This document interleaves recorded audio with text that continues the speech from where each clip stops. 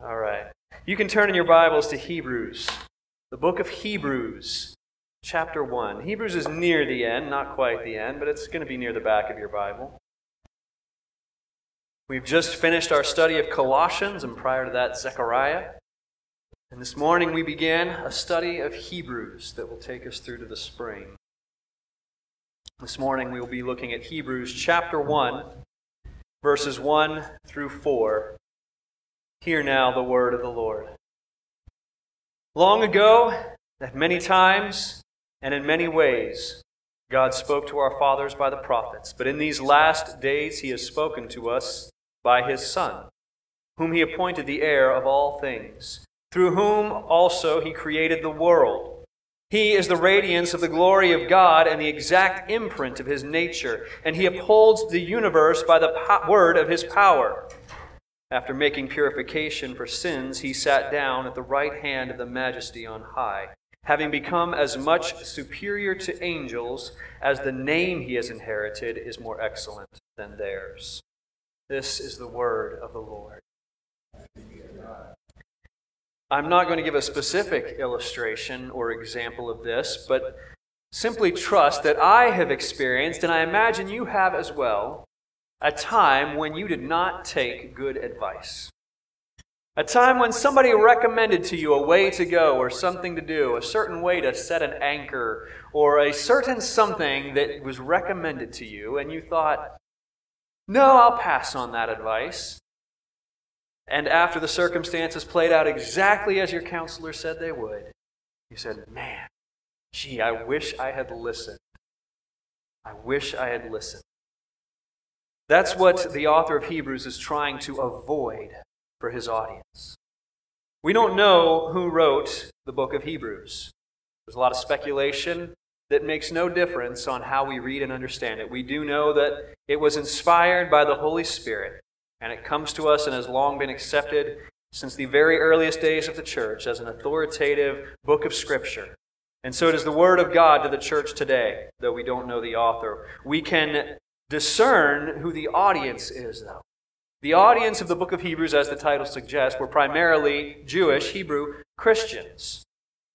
And in the early days of the Christian church, particularly Jewish believers were under double persecution.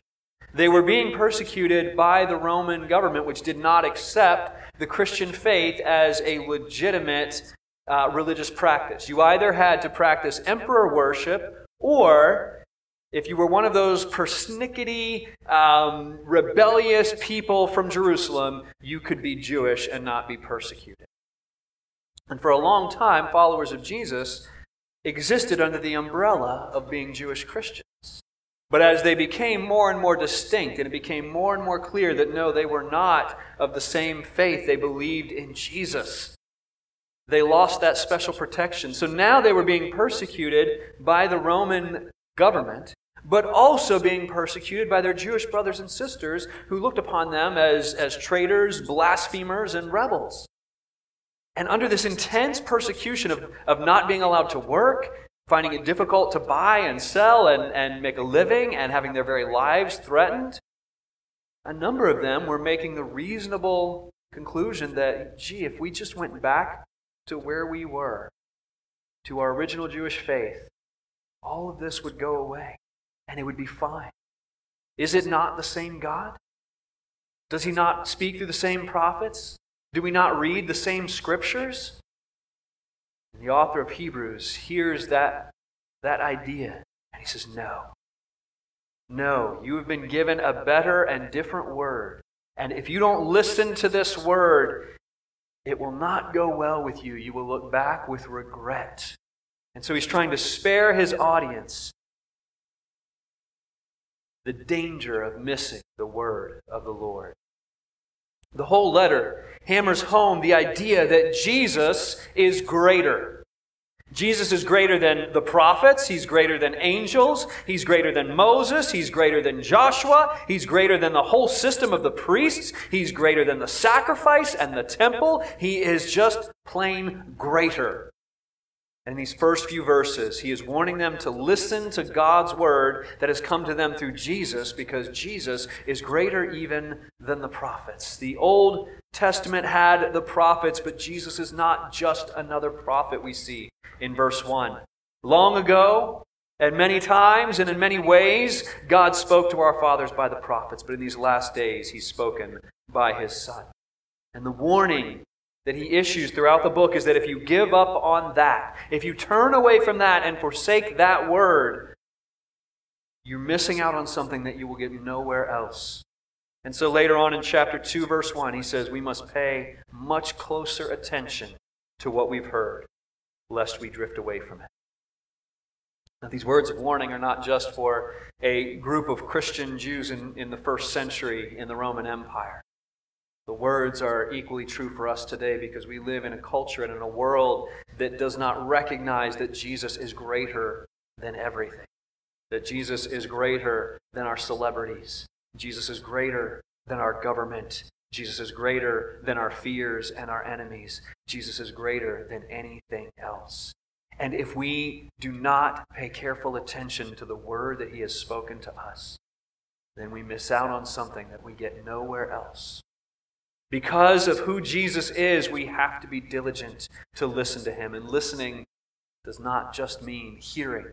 Listening is responding, obeying. Many voices will speak to you in your life and suggest or even demand that you listen to them. But Jesus is unique. He is distinct and he is greater than any other voice that speaks to you because of his authority, because of his power, and because of his nature. And so as we see in these first verses, one of the reasons that we should listen to Jesus, we listen because of his authority. The word authority doesn't show up in these verses necessarily, but images of authority are very clear. In verse 2, we see that God has spoken to us by his Son, whom he appointed the heir of all things. When we think of an heir, we think of someone who will inherit an estate or a property or something like that, and that's true. But in the biblical sense, the word has more than that. After all, what is the inheritance that Christ receives? It says he has been appointed the heir of all things. He inherits everything. It's reminiscent of Psalm 2, which speaks of Jesus in this way. The Lord said to me, "You are my son, today I have begotten you. Ask of me, and I will make the nations your heritage, and the ends of the earth your possession. You shall break them with a rod of iron, and dash them in pieces like a potter's vessel." Now, I'm an heir. I've inherited some things. When my parents died, I received my dad's leather jacket, which I'm convinced is shrinking around this part somehow. I inherited his 2 swords that he got in Thailand. I inherited a nice chess set and a few other sundry things. That's what I inherited. Jesus is the heir, the Son of God, who inherits the nations. All the nations, all the earth are his possession, and the authority to rule over them. Authority is the right to be obeyed, and Jesus has that authority. He makes the same connection in John chapter 5, speaking of himself. Jesus says, "As the Father has life in himself, he is granted to the Son," to me, Jesus says, "also to have life in himself. And he has given him," the Son, Jesus, "authority to execute judgment, because he is the Son of Man." As the Son of God, Jesus has his Father's authority. And that authority makes him the judge. And that's why it says in verse 3 of Hebrews 1, after making purification for sins, he sat down at the right hand of the Majesty on high. To be seated at the right hand of the King was to be in a position of honor. High honor. The highest honor. It was a position of power. The person at the right hand of the King had authority and could make judgments and could be overruled by no one except the King himself. And that is where Jesus is now. That's where he is right now. He is in a position of exalted authority, ruling as king from the throne of God. Now notice that the author of Hebrews makes it clear that Jesus took that seat, that position, after making purification for sins. Jesus died on the cross to remove the stain of sin from us, but once he finished that job, he didn't stay dead. We do not worship a dead Savior. We don't worship a martyr who still is in his grave. We don't worship a Christ who is still on the cross. He is not on the cross and he is not in his tomb. He is alive. Not alive and hidden like some guerrilla rebellion warrior waiting for his rebellion to succeed and then he'll come out of hiding. No, he is alive and he's at the right hand of the Father, enthroned in heaven as King. Rejoice, we sang this morning. Rejoice, the Lord is King. And so, people of God, what Jesus has spoken, he has spoken from a seat of authority. You best listen to him. And my kids love to tell each other what to do. All kids do this, I'm sure. I remember doing it with my sisters, and I was the oldest, so I was especially bad about it. And kids love telling their siblings what to do. But what they love more than that is when mom or dad tells them to tell their sibling what to do. Hey, go tell your sister to turn off her screens. Oh, the joy in a child's heart to walk in a room and says, Dad says, do this. I'm not speaking on my own authority, is what they're saying. I'm speaking with the authority of the one who sent me.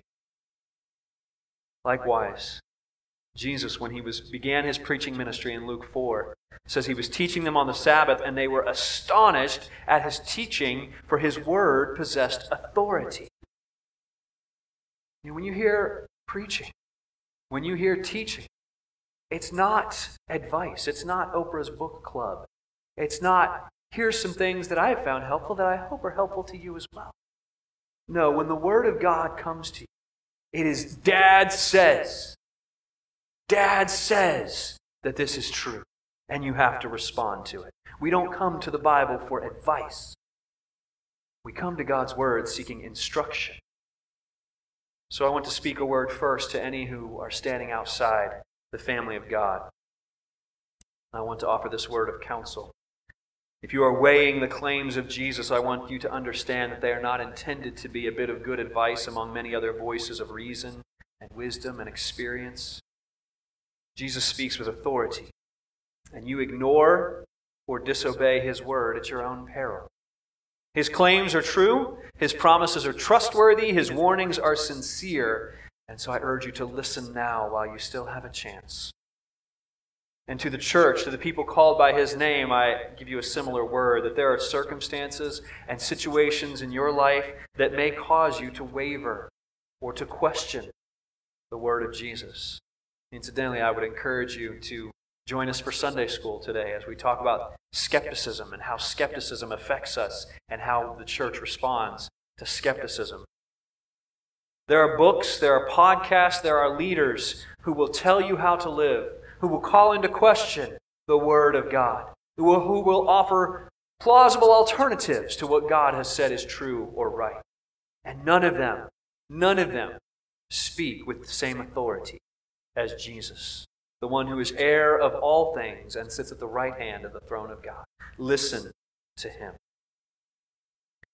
We also listen to him not only because of his authority, but because of his power. If you were here a few months ago, I shared with you an illustration about the difference between an authority and power. Well, I have a different illustration on the same idea. The difference between authority and power is this. A number of years ago at another church where I was pastor, we were having a fall festival. We had games and prizes and bouncy houses and all sorts of wonderful things there on the church property. And at one point, somebody came up to me and said, Pastor, there's an alligator on the playground.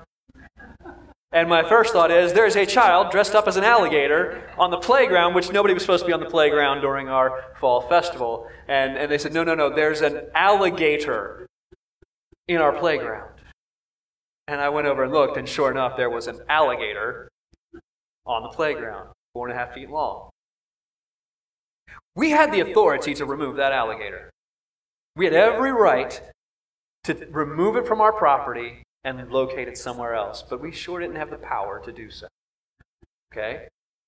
We had to call upon someone else who had the power to remove it. That's the difference between authority and power. Authority, just because you have the right to be obeyed, doesn't mean you can make things happen.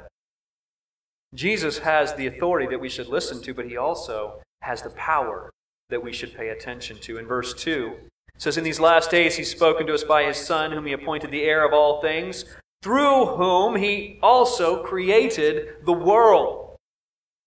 And then in verse 3 it says, Jesus upholds the universe by the word of his power.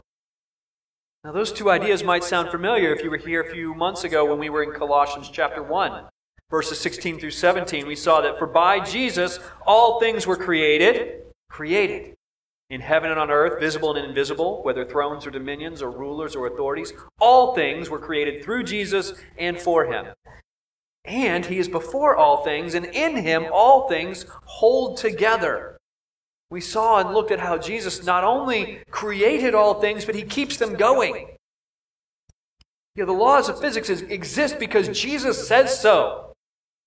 The molecules that make up your body don't scatter into the infinite void because Jesus holds all things together. He has the power to make things happen. In his earthly ministry, he commanded storms to cease, and in a moment they did. He commanded demons to flee, and they did. He commanded bread to multiply, and it did. He commanded dead bodies to live again, and they did. He commanded violations of the laws of physics, and he could do that because he made them. This is what we would expect of the one who created all things. He made the wind, the waves, the demons, the bread, and the bodies, and he upholds them and continues their existence. No one else in the universe can claim that kind of power. Jesus has the kind of power that only God has. So to the fearful believers, the author of Hebrews reminds them that whatever circumstances they face, whatever threats are rising up against them, whose word should they listen to? Why not listen to the word of the one who has the power to control all things? Yes, God spoke through the prophets long ago, he says, and those words have not changed. Every word that the Lord has spoken is true. But now he has spoken through his Son, and this Son is the one who created the world and keeps it going. Perhaps his words are worth our attention. But it's hard, I know. And I'll be one of the first to admit that the world doesn't always look the way we would expect it to look if Jesus has all the power and is using that power well. We see other powers at work in the world. We see political power. We see military power. We see financial power. We see social power. And it's easy to think that we should align ourselves with these other powers because they're the ones that are making things happen in the world today. The author of Hebrews reminds us that no, whatever power they have, it is a temporary thing. Look to the one who has eternal power, who created these things from the beginning and holds them all together. I saw a movie once that had a group of people trying to defeat this great weapon. And they were having to go through this labyrinthian maze of trying to find their way to how to destroy this weapon. And there's a member of their crew that they're just like, why are you even here? Why are you with us? You offer nothing to us. You have no weapon. You are weak. You aren't a soldier. You aren't a warrior. And later in the movie, it is revealed, I'm the one that made the weapon. Don't you want to listen to me when I tell you to turn left instead of right? I designed every trap in this building. Listen to me. I know how to get you there. The message here for us is that despite how powerful or wise others may seem, Jesus stands above that. He's on a different level entirely. In Isaiah 46, the Lord says it this way, "Remember this and stand firm. Recall it to mind, you transgressors. Remember the former things of old, for I am God and there is no other. I am God and there is none like me, declaring the end from the beginning, and from ancient times things not yet done, saying, my counsel shall stand, and I will accomplish all my purpose."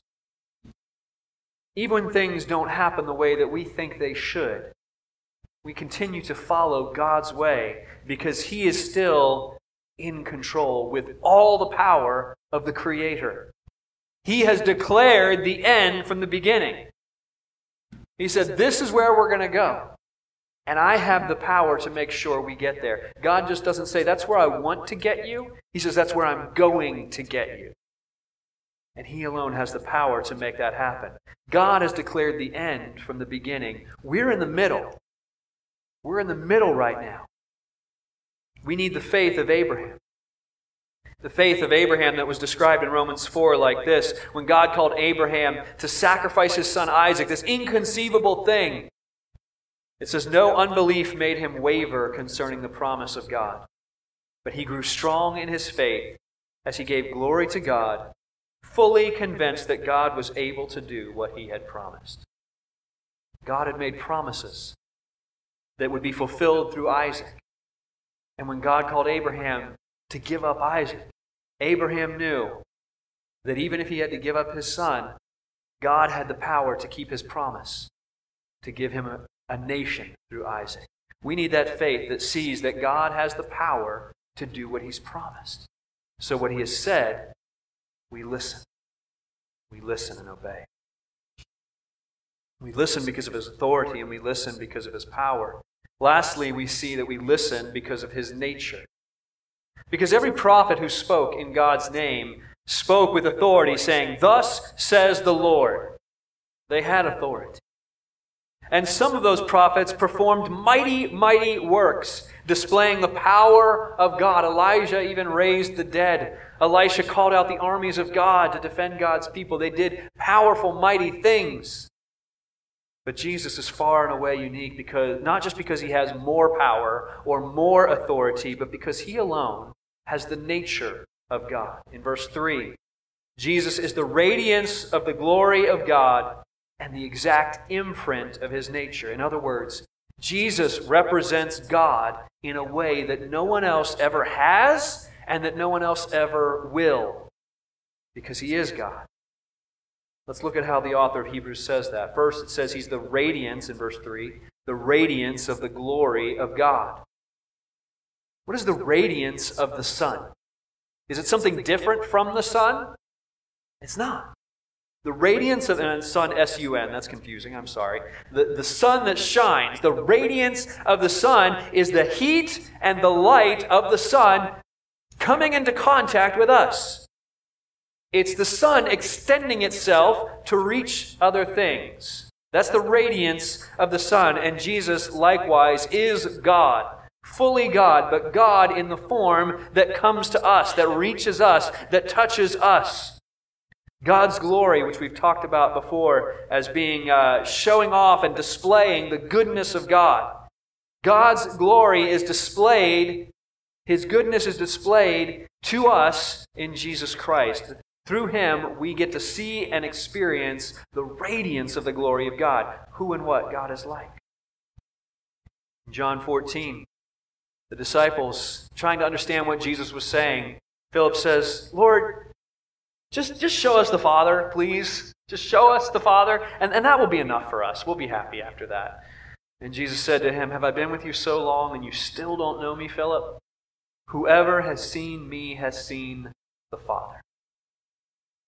Jesus is not just somewhat like God. Jesus is not just partly God, mostly God. Jesus is the fullness of God in human form, the radiance of the glory of God. When we see Him, we see God. Likewise, in verse 3, it says He's the exact imprint of God's nature. In other words, when you see Jesus, you see God. That word imprint, I don't often go to the Greek, but I want to teach you a Greek word today. I think you'll be able to remember it. The imprint, the word imprint in Greek is character. Say that. Character. That's literally the Greek word. That's how it's pronounced. Character. It's the word in Greek that describes characteristics, the nature of something, the imprint of a stamp or the mark of a stamp. That if you take a stamp like in old times how they would seal a document, you'd put some wax on the envelope and then put an official stamp that puts a mark or a character. That's the imprint And what the author of Hebrews is saying, that God has stamped his imprint on humanity. He has taken on human flesh, and the character that is left behind, that is Jesus. The distinguishing mark. What makes you, you is your character. And Jesus is the stamp, the mark, the character of God. Way, way back in 1995, which I would have said jokingly, but way back in 1995, there were two pop songs that came out in the same year around the same time, both of which asked theological questions. And I was in my formative musical years at that point, so they really stuck with me. One of them was by a group called Dishwalla, and they sang a song that had the recurring chorus of, "Tell me all your thoughts on God. Tell me all your thoughts on God. Tell me what you think about God, because I'd really like to meet Him. I want to know who God is. Tell me all your thoughts on God." Meanwhile, Joan Osborne sang a song, "What if God was one of us? Just a slob like one of us, just a stranger on the bus trying to find his way home. No one calling on the phone except for the Pope maybe in Rome." Okay, that's really how the song went. But the key difference between those songs is the first one is saying, I just want to know God by hearing your thoughts. I want you to tell me what you think about God. And sadly, that's where many of us and most people in the world learn about God. Just tell me what you think God is. And I can't tell you how many times as I share the gospel with people that I hear them saying, well, I don't think God is like that. Well, I don't think God, well, that's your thoughts on God. I prefer Joan Osborne's question. What if God was one of us? What if He took on human flesh and came and dwelt among us and told us what He was like and showed us how He is? It's not something... That's not to say that everything in the Old Testament was just someone's thoughts on God. All Scripture comes to us from God by the Holy Spirit. And the author of Hebrews is clear that in the past, God spoke. God spoke through the prophets. But while the prophets revealed God truly, they revealed Him truly but not completely. And in Jesus, we see God more clearly than ever before.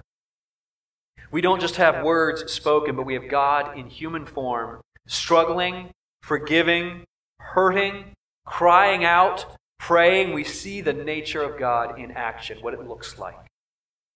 In John chapter 1, we're told, in the beginning was the Word was with God, and the Word was God. The Word became flesh and dwelt among us, and we have seen His glory, glory as of the only Son from the Father, full of grace and truth. No one has ever seen God, the only God, who is at the Father's side, but He has made Him known. What this means is that in Jesus, we don't just get a message about God. We don't just get thoughts on God, we get God. Which is why in verse 4, the author of Hebrews says that Jesus becoming as much superior to the angels as the name He has inherited is more excellent than theirs. I'm not going to talk too much about that right now because next week the passage is all about the angels.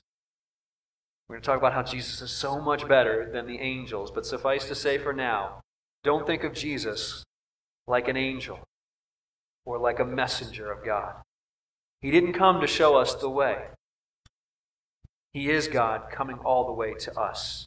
If you set that aside, if you neglect that, you're rejecting God. You know the phrase, if it looks like a duck, walks like a duck, and quacks like a duck, it is a duck. There's no trick there. I tried to think of some clever way to turn it around, but that would defeat the purpose. If Jesus has the authority of God, the power of God, and the nature of God, then we must conclude He is... You didn't sound very confident of that. If Jesus has the authority, nature, and power of God, then He is... Thank you. Jesus is God, but that alone might not be enough to convince someone to listen to Him.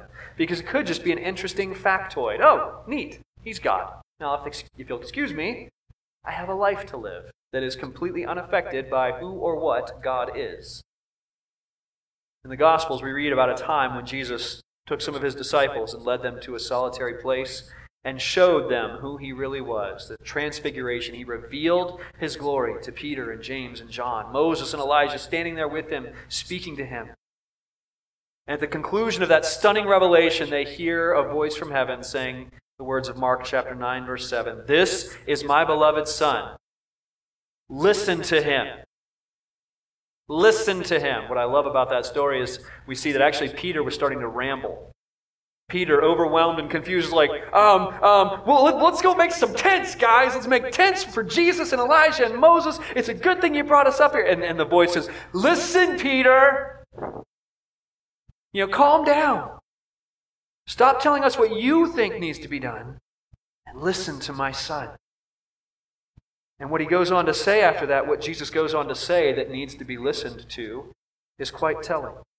He speaks of his suffering, he speaks of his death, and he speaks of his coming glory. Jesus, being God, is not just a historical or theological nugget for you to store away as something cool to know. The fact that he is God is amazing, but even more amazing is what that God does. It is this same Jesus who speaks words of comfort and salvation, who tells of how he suffered for your sake, how he defeats sin and death to give you hope and life. To the struggling Hebrew Christians in the first century and to you today, whatever it is that tempts you, whatever it is that threatens you, whatever would pull you away from Christ, listen instead to the one who knows your pain, the one who has made a path through suffering. Listen to him first and last, as we're about to sing. All glory be to Christ. All glory be to Christ our King. If none of our efforts remain, if none of our wisdom lasts, that's as it should be. Glory be to Christ. Let us listen to him. Join me as we pray. Heavenly Father, we thank you for the word that you have given through Jesus Christ. It is a word that we can become too familiar with. It is a word that we can too easily confuse with the wisdom of others or the wisdom of our own hearts. We pray, Heavenly Father, that we would see the uniqueness, the greatness, the distinctiveness of Jesus Christ. We pray that by your Holy Spirit we would be empowered to let other things go, to close our ears, to stop up the voices of those that would speak over Christ, that would tempt us away, that would replace worldly wisdom with his. Because his words alone are words of life, words of salvation, the words of the one with the authority to tell us what to do, the power to control our circumstances, and the nature of God himself revealed to us. We thank you for Christ. In his name we pray.